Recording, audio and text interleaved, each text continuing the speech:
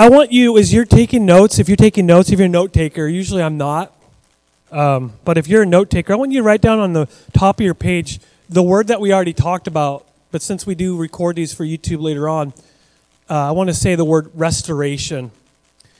It's going to make sense as we talk about this topic. It's a very touchy subject. I wouldn't even say it's controversial. It's just something I think that we've all dealt with. And you can either go through what we're talking about and run away from God and be bitter the rest of your life. How many of us have ever met a bitter person? Don't point fingers. I see you pointing fingers at your spouse. If you only met my husband, I'll tell you what. No, we're not trying to. That's judging, and that's another problem. But we've all met bitter people.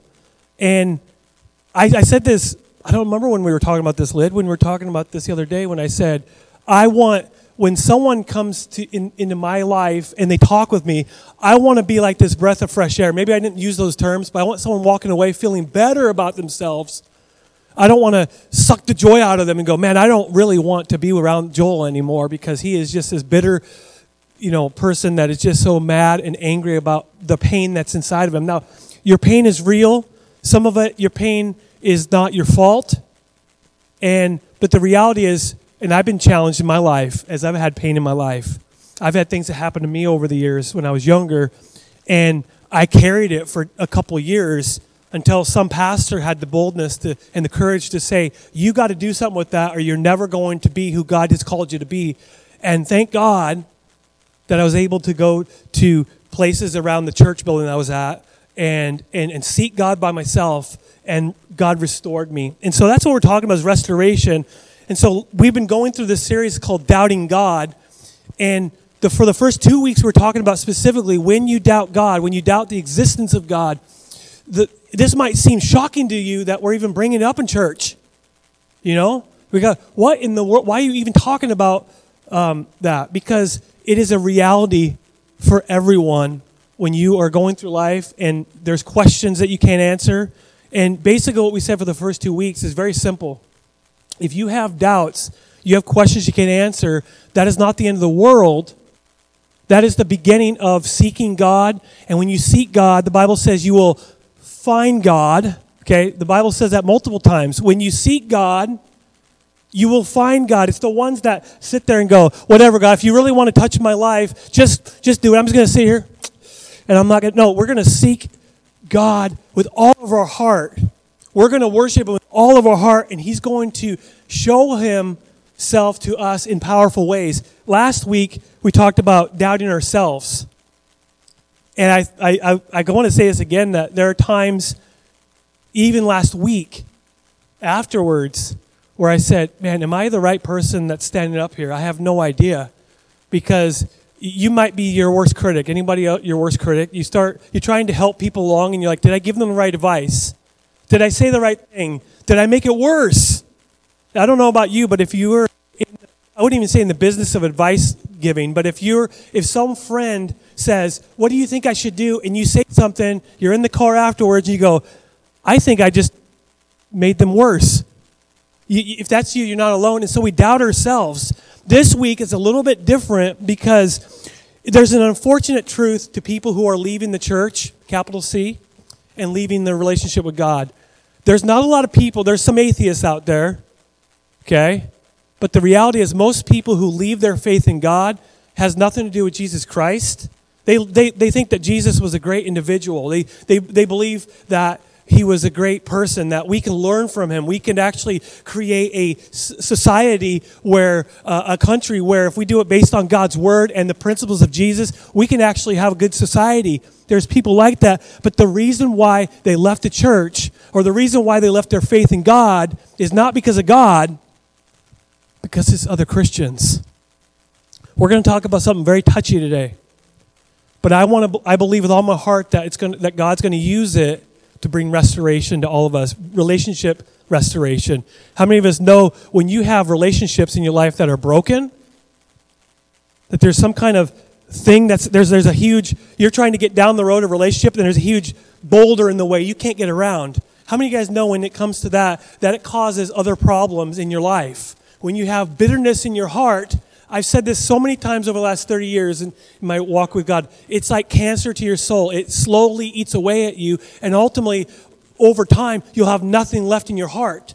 You'll have nothing left in your spirit. You're broken. You're like, I have nothing to give other people. I can't love people. I can't forgive people because I'm so bitter. Now, every one of us raised our hand. We met someone that's bitter.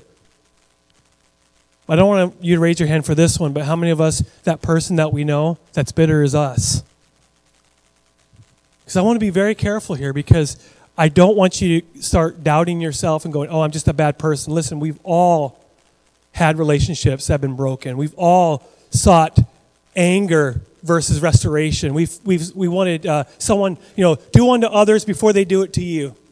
I've said that a lot in my life. Like, that's how a lot of people live. That's not the Bible, by the way. Do unto others as you would have them do to you. That's what Jesus said. But some of us, we don't live that way. Do unto others before they do it to you. So if that person's hurt me, I have every right, because I feel it, that I'm going to hurt them back. And if we're here and we're going, I've never done that, I think that you're not telling the truth. It could be family. It could be an old teacher. It could be a pastor. It could be a priest. It could be a deacon in the church. It could be someone that you looked up to and they let you down.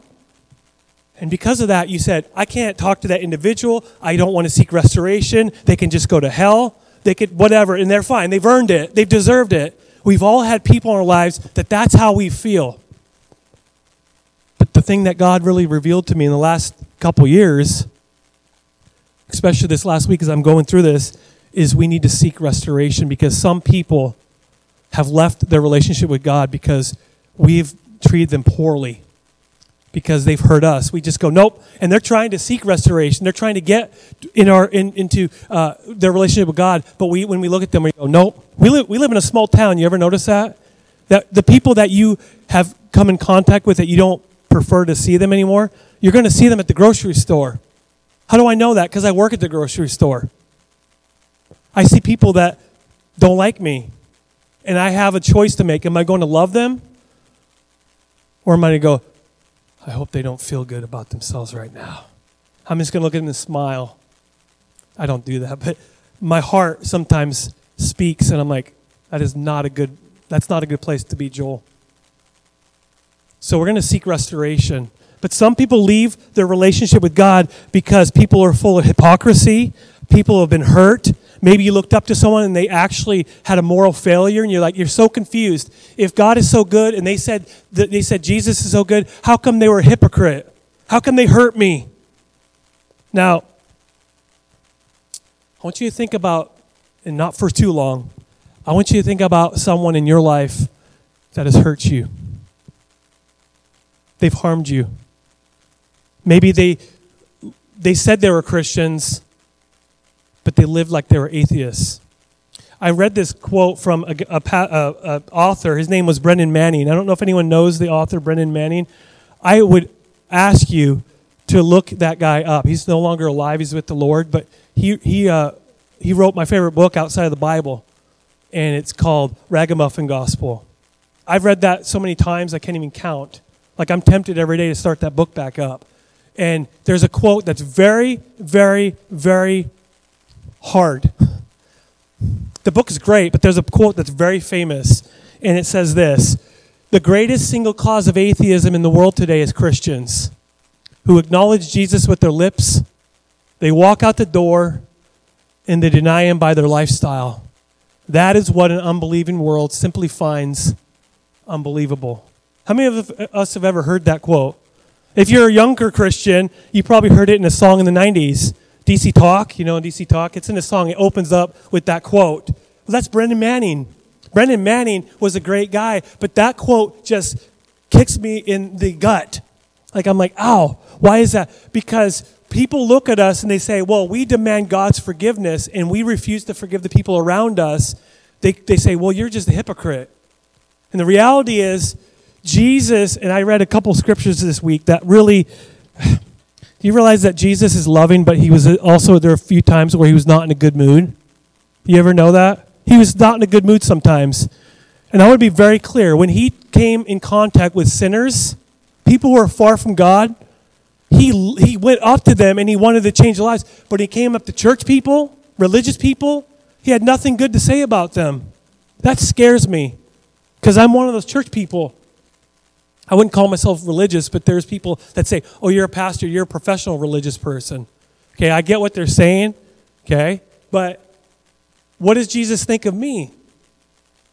If I'm judgmental, if I'm hateful, if I refuse to extend God's mercy to people, and I demand God's mercy to me, I don't want to be like this, where I actually acknowledge Jesus with my lips, and the moment I walk out the door, I'm going to deny him by their lifestyle. Listen, church, this is very difficult because, and I want to say it up front again, those of us who are alive, how many of us are alive? You're human? You're human? Anybody perfect here? No. So if you're human, you're going to be a hypocrite at some point, right? There are times where I've said, man, I'm going to be a good husband. Man, I'm going to be a good father. Man, I'm going to be a good employee. And then there are times I walk out there and go, nah, I don't think so. It's a little too, it's work to improve your life. If you want to do what God's calling you to do, and you say, Lord, fill me up to overflowing, God's going to say, I will fill you up, but you need to acknowledge that you've been wrong. I'm like, no, I don't want to acknowledge that.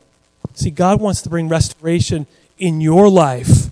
And so what we're talking about today, and if you're here and you're still here and you're feeling fine, I want you to go back in time in your mind to someone that hurt you. Boy, isn't this fun? But sometimes, I would say all the time, if you want to be healed and whole, you have to go back to those moments in your mind with God, and he's going to bring restoration in your life. He's done that with me. He's done that with numerous people when we've had times where we talked as a pastor or a brother in Christ. We've gone back to the moment of that pain, and God brought restoration. So we're going to call this one, When Christians Let You Down. I want to say this right now. I want you to look around for just a moment. Look at the people around you right now. Go ahead. Like literally, okay? Those people are going to let you down. Look at me as your pastor. Go ahead and stare at me. That's fine, because when I was in high school, this would have scared. I would have been like, okay, I'm done. Your pastor's going to let you down. Okay? I am not perfect. These people are not perfect. And guess what? Here's a surprise. You're not perfect. So people are going to let you down, but you're going to let other people down. It's a fact of life. Let's acknowledge that when we're going through churches or we're going through life, that you don't seek the perfect church. You don't seek the perfect. Well, I just want to make sure that I just want the people in there to treat me well. Because the last church I was at, they treated me like dirt. And I get the sentiment. I do. Okay, have I ever been hurt by Christians? You better believe it. There have been moments in my Christian walk with God where I felt like leaving the church forever. It's a capital C. I'm not talking about any specific church. Okay? I want to be done because they hurt me. And I could have been bitter, but I learned from as a 17-year-old from my pastor who led me to the Lord. He said, when you don't seek restoration in that relationship, it doesn't hurt them, it hurts you. So don't walk around with bitterness. Don't walk around with that cancer in your soul, because that pastor knew that I was hurting. He could see on my face. I wear my emotions on my face. I just do. People know, hey, something's wrong. And the reality is, if we don't seek restoration, it's only going to bring us down this rabbit hole of pain. And the way to get out of that hole that you're dug yourself over the years is a very difficult one, the longer you've been in that hole. Now, when Christians let you down, because they will. People will let you down. Now, I want to look at a couple verses where Jesus is not the happiest. I like to think of Jesus, a lot of people think of Jesus as a Mr. Rogers type. He just smiles and sings. And I like Mr. Rogers, don't get me wrong. I grew up watching Mr. Rogers.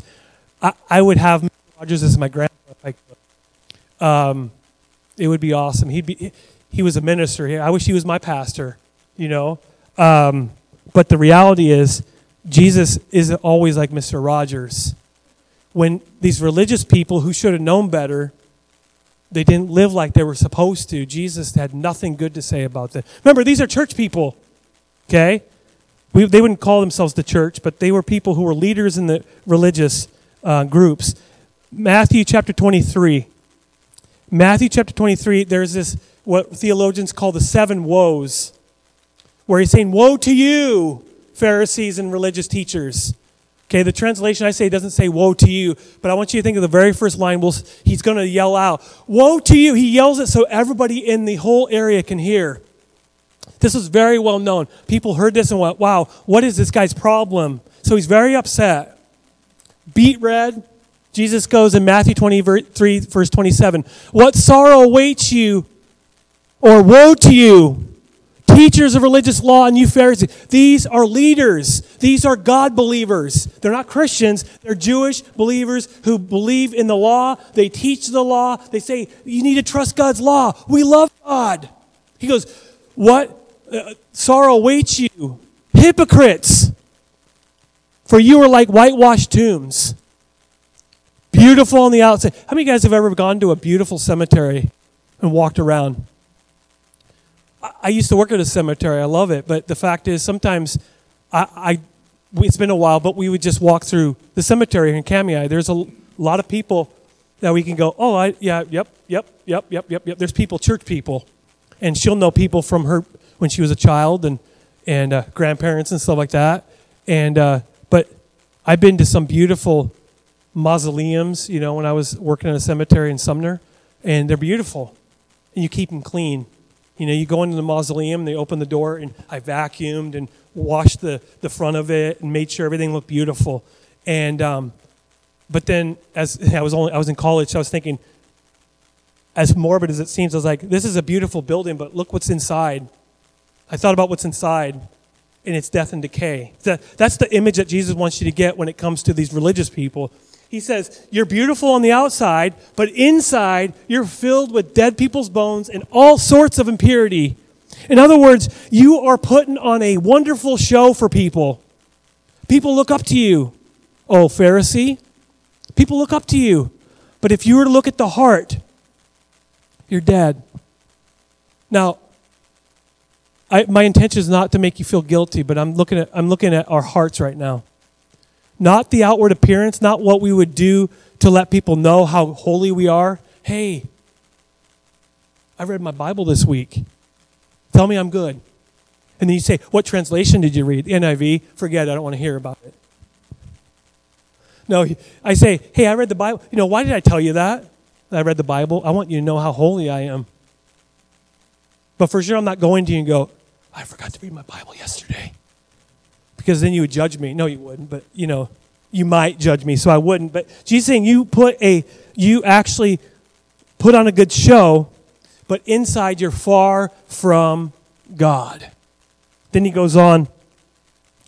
He says in verse 28, outwardly you look like righteous people, but inwardly your hearts are filled with hypocrisy and lawlessness. Now, I'm sure you've heard the word hypocrite. How many of us, you don't have to raise your hand, how many of us have been called a hypocrite by someone? Probably your family. Yeah, how do I know that? Because they know you best. If you want to know about me, if you want to know the real Joel Bremer, ask my family. They'll tell you, right? Ask the people that know me best because they see me in the house when you're not there. They see me at my worst. Lynn, I don't really have a worst, do I? No, I don't. Thank you. Good answer. I owe you some ice cream or something. I owe you some ice cream. But the fact is we've all been called hypocrites, and the word hypocrite is found in the Bible 17 times. Jesus talked to hypocrites because he wanted to correct them because they claimed to be believers in God, but their lifestyle denied that. And studies show that the majority of people believe that Jesus was the very first person to use the word hypocrite in this context. The word hypocrite was around a lot longer before this, but it was a Greek theater term. It was an actor, character actor. Okay, it was someone that you played a part, and then they would play a different part, and you go, man, I don't know the real person. There's certain actors that you don't know how they really are. They might play Frankenstein, or they might play Dracula, and you go, that's not really who they are when you meet them, all of a sudden you're like, they seem a little bit different. Well, of course, that's their character.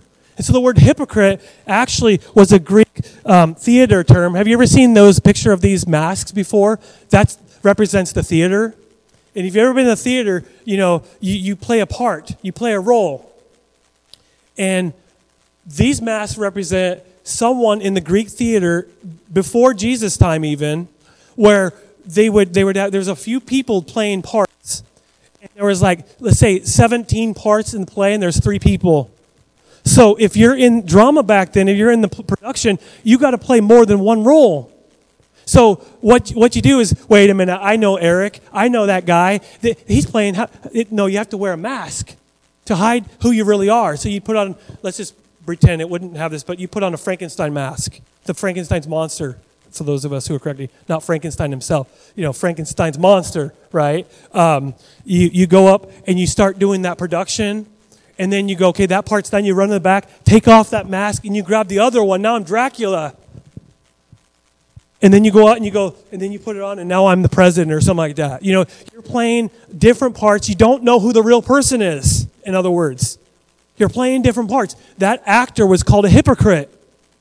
That's what they were called. You didn't know who the real person was. They were playing a part. I wrote this down yesterday. The other word I was thinking instead of hypocrite was character actor.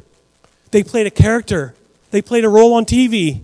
And that's what Jesus is saying about these religious people is when you're in the synagogue to these individuals, you're going up front and you're playing a part. You're in a production. You're wearing a mask. And when people see you, they're seeing holy, righteous, just great. Man, you are a wonderful individual, look up. But if you were to open up your chest and see the heart and see the thing, your spirit, you're dead. Now, I don't know about you, but that scares me a little bit. Because God cares infinitely more about your inside than he does about the production value that you bring to other people. Because every one of us who are alive and human, we've all I've gone to church and I'm like, this stupid people. Hi! I play a part. It's better than just being grumpy. But the reality is, what's going on in your heart? That's the most important thing to ask yourself. The word hypocrite is a scary word, but Jesus says, be real.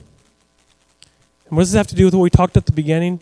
Because at the very beginning, I talked about the fact that for some of us, we have bitterness in our heart, and we refuse to forgive people. There's something there's just this, that's the word that God really shared with me earlier this week, is that some of us are bitter.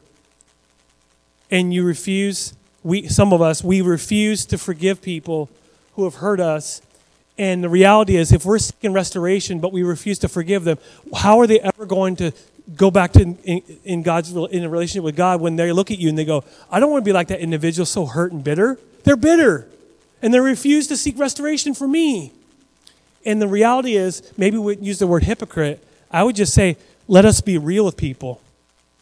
Let us seek God daily and say, God, restore unto me the joy of thy salvation, and Lord, renew a right spirit within me. That's in the Bible. We read it. That's one of the worship songs, the choruses that we were saying earlier. But it's just a good prayer. We say, Lord, I'm hurting right now. I don't know if I can forgive that individual. And you're right. You can't just forgive. You can't just throw it away. But we know God can. And he can restore your heart. He can forgive the people through you where you don't have that pain anymore. How do I know? Pastor, you're just making that up. No, that's my story. And I'm sticking to it. But no, that's my story. I have been pained. I have been hurt by believers, people that I looked up to. But you know what? God truly worked through my heart. And he can do it again. And he can do it with all of us. We don't have to be phony. We can seek restoration. See, why is it that people are wrong? Actually, look at this verse. Jesus, this is the scariest that Jesus was. Outside of making a whip and whipping people out of the temple, which is scary, he says something else about church people. He says in Matthew 23, verse 33, snakes. How many of you guys want Jesus to call you a snake? You know what snake represents in Genesis? Sons of vipers. How will you escape the judgment of hell? Oh, hold on. Hold on. Jesus, tell me how you really feel. Jesus goes, you know what? I don't like hypocrisy. Jesus cares so much about our heart, it's not even funny. He cares about the condition of your heart, and if we are bitter in our heart, if we refuse to forgive people, we have a poison in our heart. And when you have a poison that's spreading in your life, guess what happens when you start talking to people? That poison spreads out your mouth onto other people. I don't want to be a poison to other people. I represent Jesus in this community, and I don't want to go out in the community and spread poison to people. I want to spread the life of God. I want to be life-giving, and I can't be life-giving if I'm full of bitterness and hatred and I'm judging everything. I'm just holier than thou. I can't live a holy life with that kind of attitude. God wants to restore within us a right spirit, a holy spirit, if you will. But how, these religious people, how in the world are you not going to go to hell? He's telling that. Wow. Okay, he's not having a good day. If I were Jesus here, I'd have to leave that and take a walk.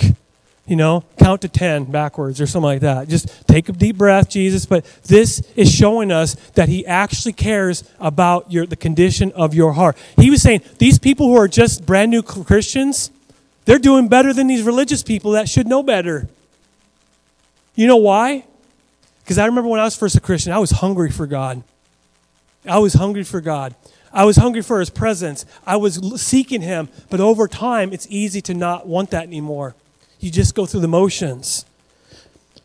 Why is it that people have hurt you? I want you to I want to talk to those of us who have been hurt by Christians. And you're bitter right now. First of all, this is a no judgment zone. If you're here and you're bitter, I'm glad you're here. Okay? Verses like that might scare you. That's not my intention. My intention is for all of us, including myself, to allow Jesus to wake us up. And ask the question, why do people hurt us?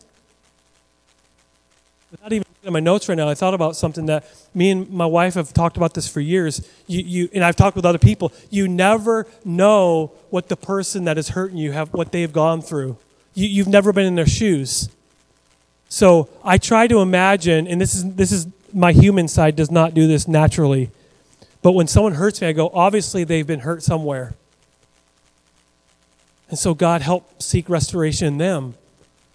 See, that would be the right way. That's not always how I react. That's the way that God wants us to react. Why do people hurt us? Number one is that some people in your life who claim Christ are not really Christians.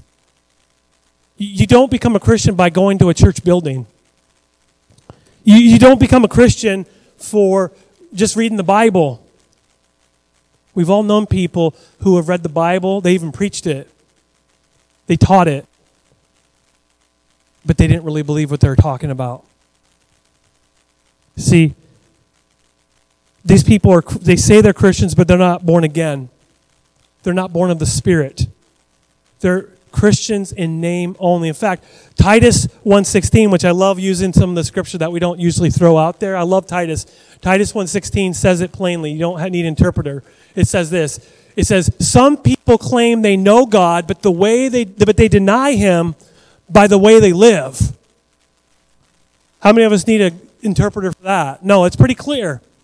There are people who say they know God, but they deny him by the way that they live. I look at that and I go, okay, what am I going to do with that in my own life? I need to start saying, Lord, heal me. Restore me.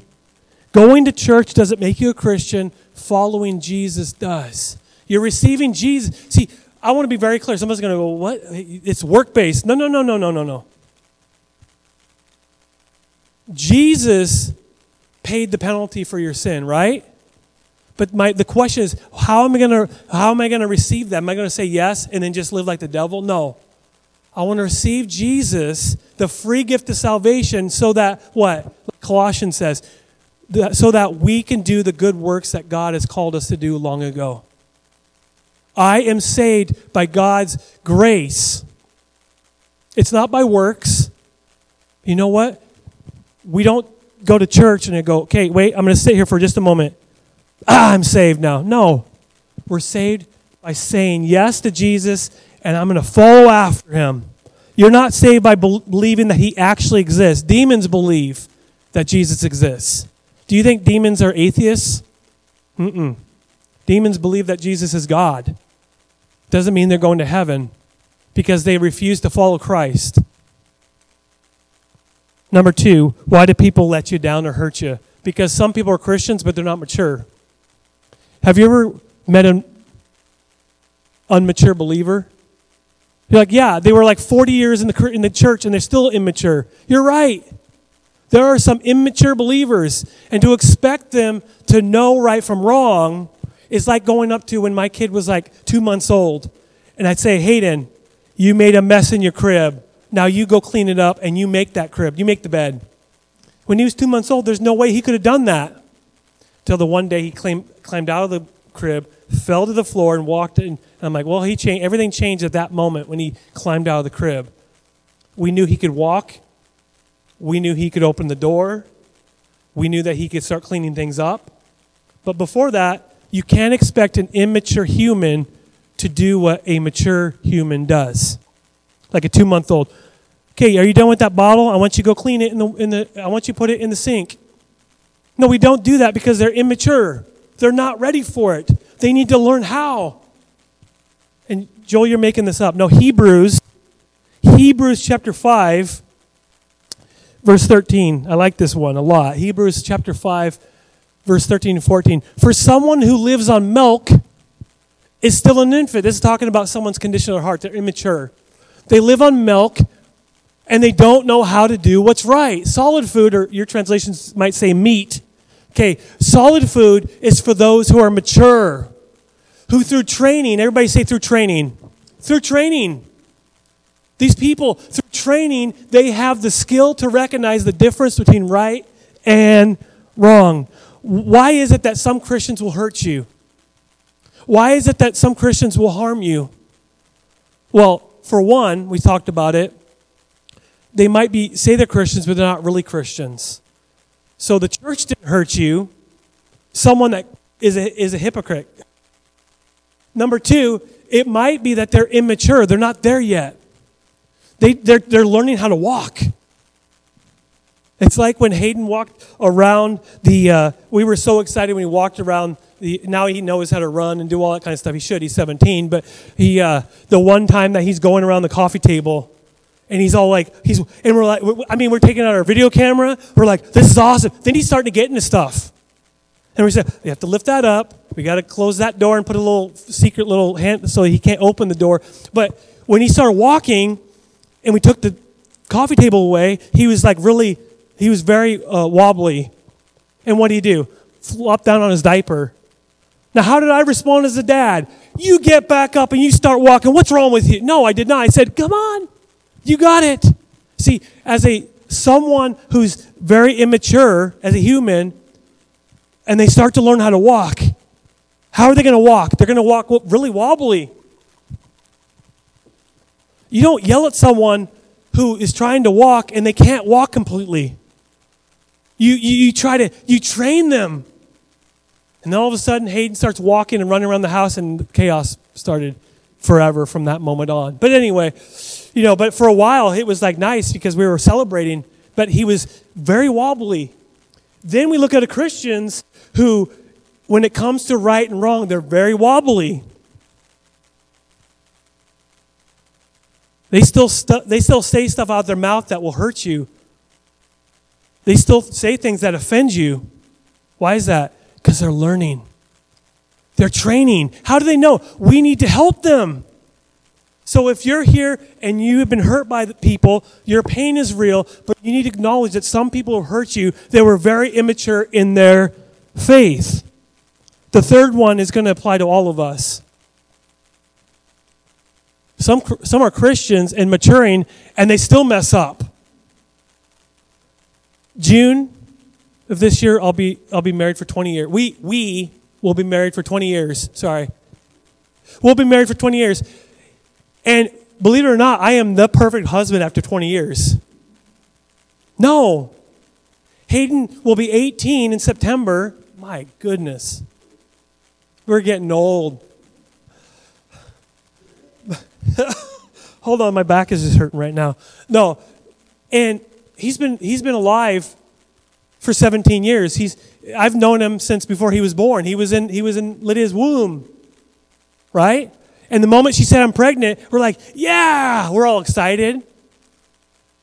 And I'm the perfect parent now because I have been a parent for 17 years. I know what I'm talking about. You want to know how to be a father or a husband, come to me. Wrong. Don't come to me. Because I will fail from time to time. How many of us still fail from time to time? Not just in that kind of stuff. In your job? I've been at Pepsi for 12 years. Too long. Too long. I got to sit down for a minute. No. And you better believe I got people watching my work and going to me and saying, you did wrong on that, you did wrong on that. I have like 5 bosses that tell me how wrong I'm doing. Why is that? Because I'm going to mess up. If you get a Pepsi product, most of those dates they're going to be okay. Once in a while, I'll miss a bottle. Okay? Just saying. I'm getting better. But you would think after years and years and years of practice, you would never screw up anymore. That's not possible. I say this a long time ago. I make fun of my dad, who's a master mechanic. He's driving a school bus across the country, and he fills up a diesel engine with gasoline. You don't do that. I'm not a master mechanic. I know how to change a tire and change the oil. That's it. And he's a master mechanic. He went to school for it. He knows. People are going to mess up, even if they call themselves an expert. Right? I'm not talking about Jesus right now. I'm just talking about your life. We expect that in real life, but when it comes to faith in Jesus, if you've been around the block with Jesus for 40 years, 50 years, Dwayne, you should know better. Where do we apply that anywhere else in life except for our faith in God to other people? The reality is we all mess up. And I want to say it again. These people in this church building, they will fail you. And you will fail them. We will fail each other. That's called a family. And if every single time that I disagree with my wife, or every single time that we saw things differently, we would have been divorced 100,000 times. I may be exaggerating there. We may have been divorced twice. I've only disagreed with her twice. She's disagreed with me 100 times, but no. But you know what I mean? I mean, if I could put that with anything. When it comes to family, what's a healthy family? It's a family that goes through ups and downs, and you work through the downs. You work through the valley moments together, and you fight together for your family, and you don't have to, everything doesn't always have to be perfect all the time. That's why some of us have been hurt in the church, and we're like, that's it, I'm getting my stuff, I'm packing, I'm out of here, and I'm finding the perfect church. The reality is, and I get the sentiment, there have been moments in my life with God for 30 years where I felt that way. That's not what a family does.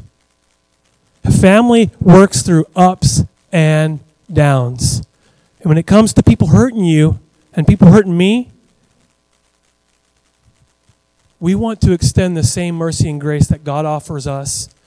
And we want to do that as we expect them to show that to us too. The best moments I've had in this church building is where we've had I'll talk as just a man with the other men in this church, where we've had times together where we just prayed together, sought God together, and just said, here's the reality. And they lifted us up. It's like Moses with his arms being raised. Moses needed someone to raise his arms for him. He needed someone to raise his arms. And we've had that here. We can't lift up our arms and carry the load forever. We need people to help us. And that's exactly what this is. There are some Christians who are maturing, yet they'll still mess up.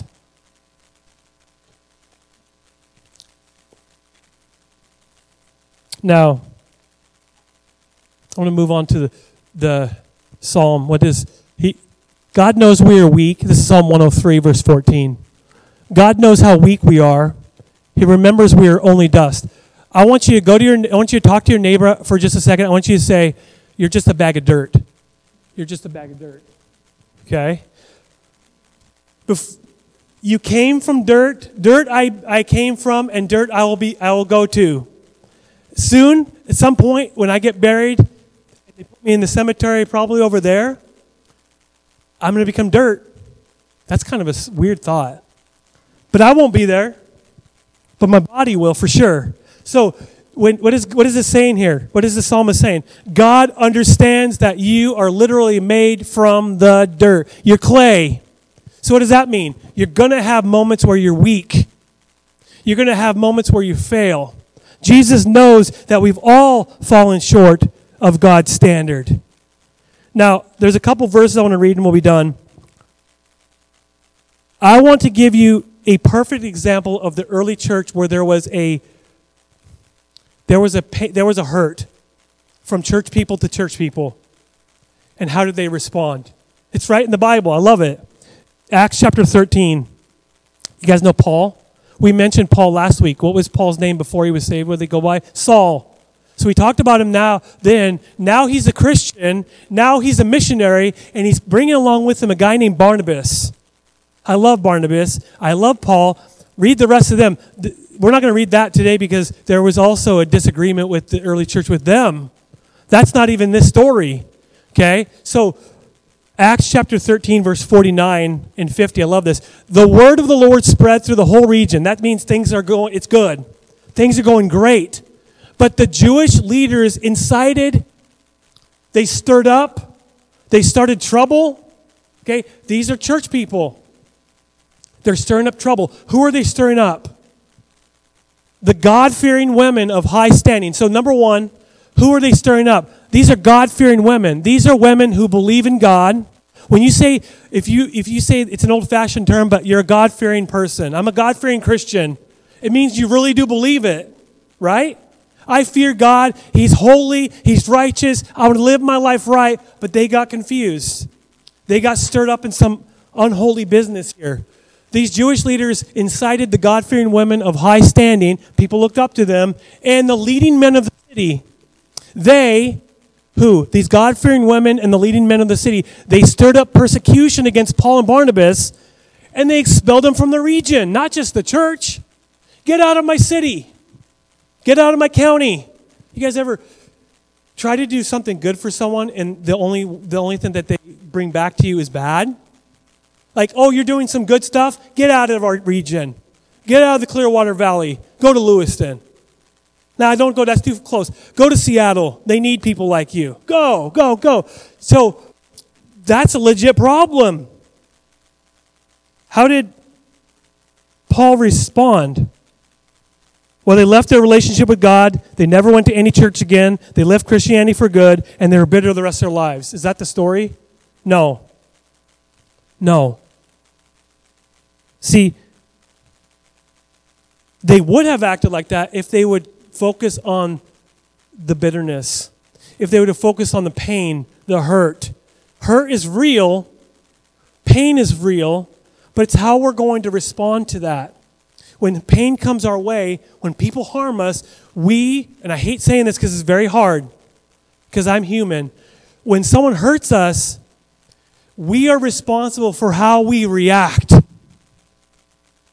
How many of us know that? Do you think that's easy? No. How do I react? I've reacted poorly in the past when people have harmed me. But we know in the deepest part of our heart, when someone harms us, we're not responsible for what they did. We're responsible for how we're going to receive it and how we're moving on. That's what we are. We are responsible, and we know that, but we hate that because it's hard, and it is. You and I are responsible for how we respond. And Paul and Barnabas are great examples of how they responded. In fact, Paul and Barnabas refused to allow the sins of the people to keep them from the goodness of God. Acts chapter 13, the rest of it, verse 51, 52. So they shook the dust off their feet. as a warning to them. This was a warning not of their bitterness. This is a warning about what God was going to do to them if they were not to repent. This is a very well-known thing to do. You would not, it's kind of like what my dog does after he goes to the bathroom. But that's what people would do. They would kick the dirt from their feet physically to do that, to warn them.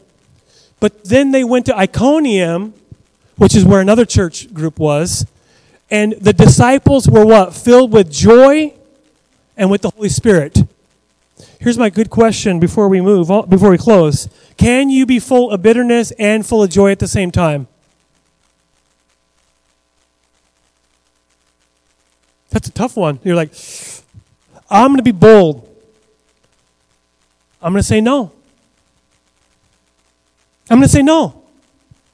You can't, when you're full of God's joy, you can't have bitterness. Why is it? Because cancer to your soul is called bitterness. It creeps into your heart and it goes to the rest of your body and it ultimately will come out your mouth and hurt other people. When you can't have joy and you can't have peace. So the only way that one of the only ways that you can receive joy and you can be full of the Holy Spirit is to seek restoration with the people around you.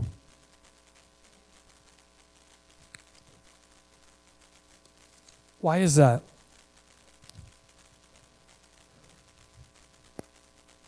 We demand, and I demand God restore me. God, can you show me mercy? But we refuse to show mercy to some people. The people have really hurt us. We demand that God would restore us and make us, let's be okay, God. But not with that person. They hurt me too bad. And as we close in prayer, I want to be very clear about this message. I'm not minimizing your pain. It's real. But our job, my job and your job is to seek restoration with God, through God, and to go make it right. Whether they receive it or not, that's not your problem. Your issue and your problem, my problem, is seeking God, help me, restore me, and then go and make it right. When it's up to you. It's when the part that you play, that's your role. If they respond in a poor way, you don't need to kick your dirt in their face or anything. That's an old way of doing things. Just say, okay, I wash my hands of that. I'm done. Let's pray. God, help restore our lives. Help us to be people of faith, but people like Jesus. Jesus, even people that were crucifying, you said, Father, forgive them for they know not what they're doing. And that is challenging. You were able to seek restoration. I pray that each one of us would seek restoration. And it seems impossible, and I pray that none of us would walk out of this place thinking it's impossible, because all things are possible with you, God. And when we seek restoration and we seek healing for our pain, and where our heart is hurting, I know that healing comes from Jesus. Healing comes when the Holy Spirit pours through us, and you can give us the Holy Spirit, and you can fill us with joy, just like you did in the early church right here. You did that with Paul and Barnabas. Why? Because they sought restoration. They didn't seek bitterness. They didn't live in bitterness. They simply walked away, and they went to what they could do, and they actually were restored to you, God. We thank you in Jesus' name. Amen. Amen. God bless you. Love you guys.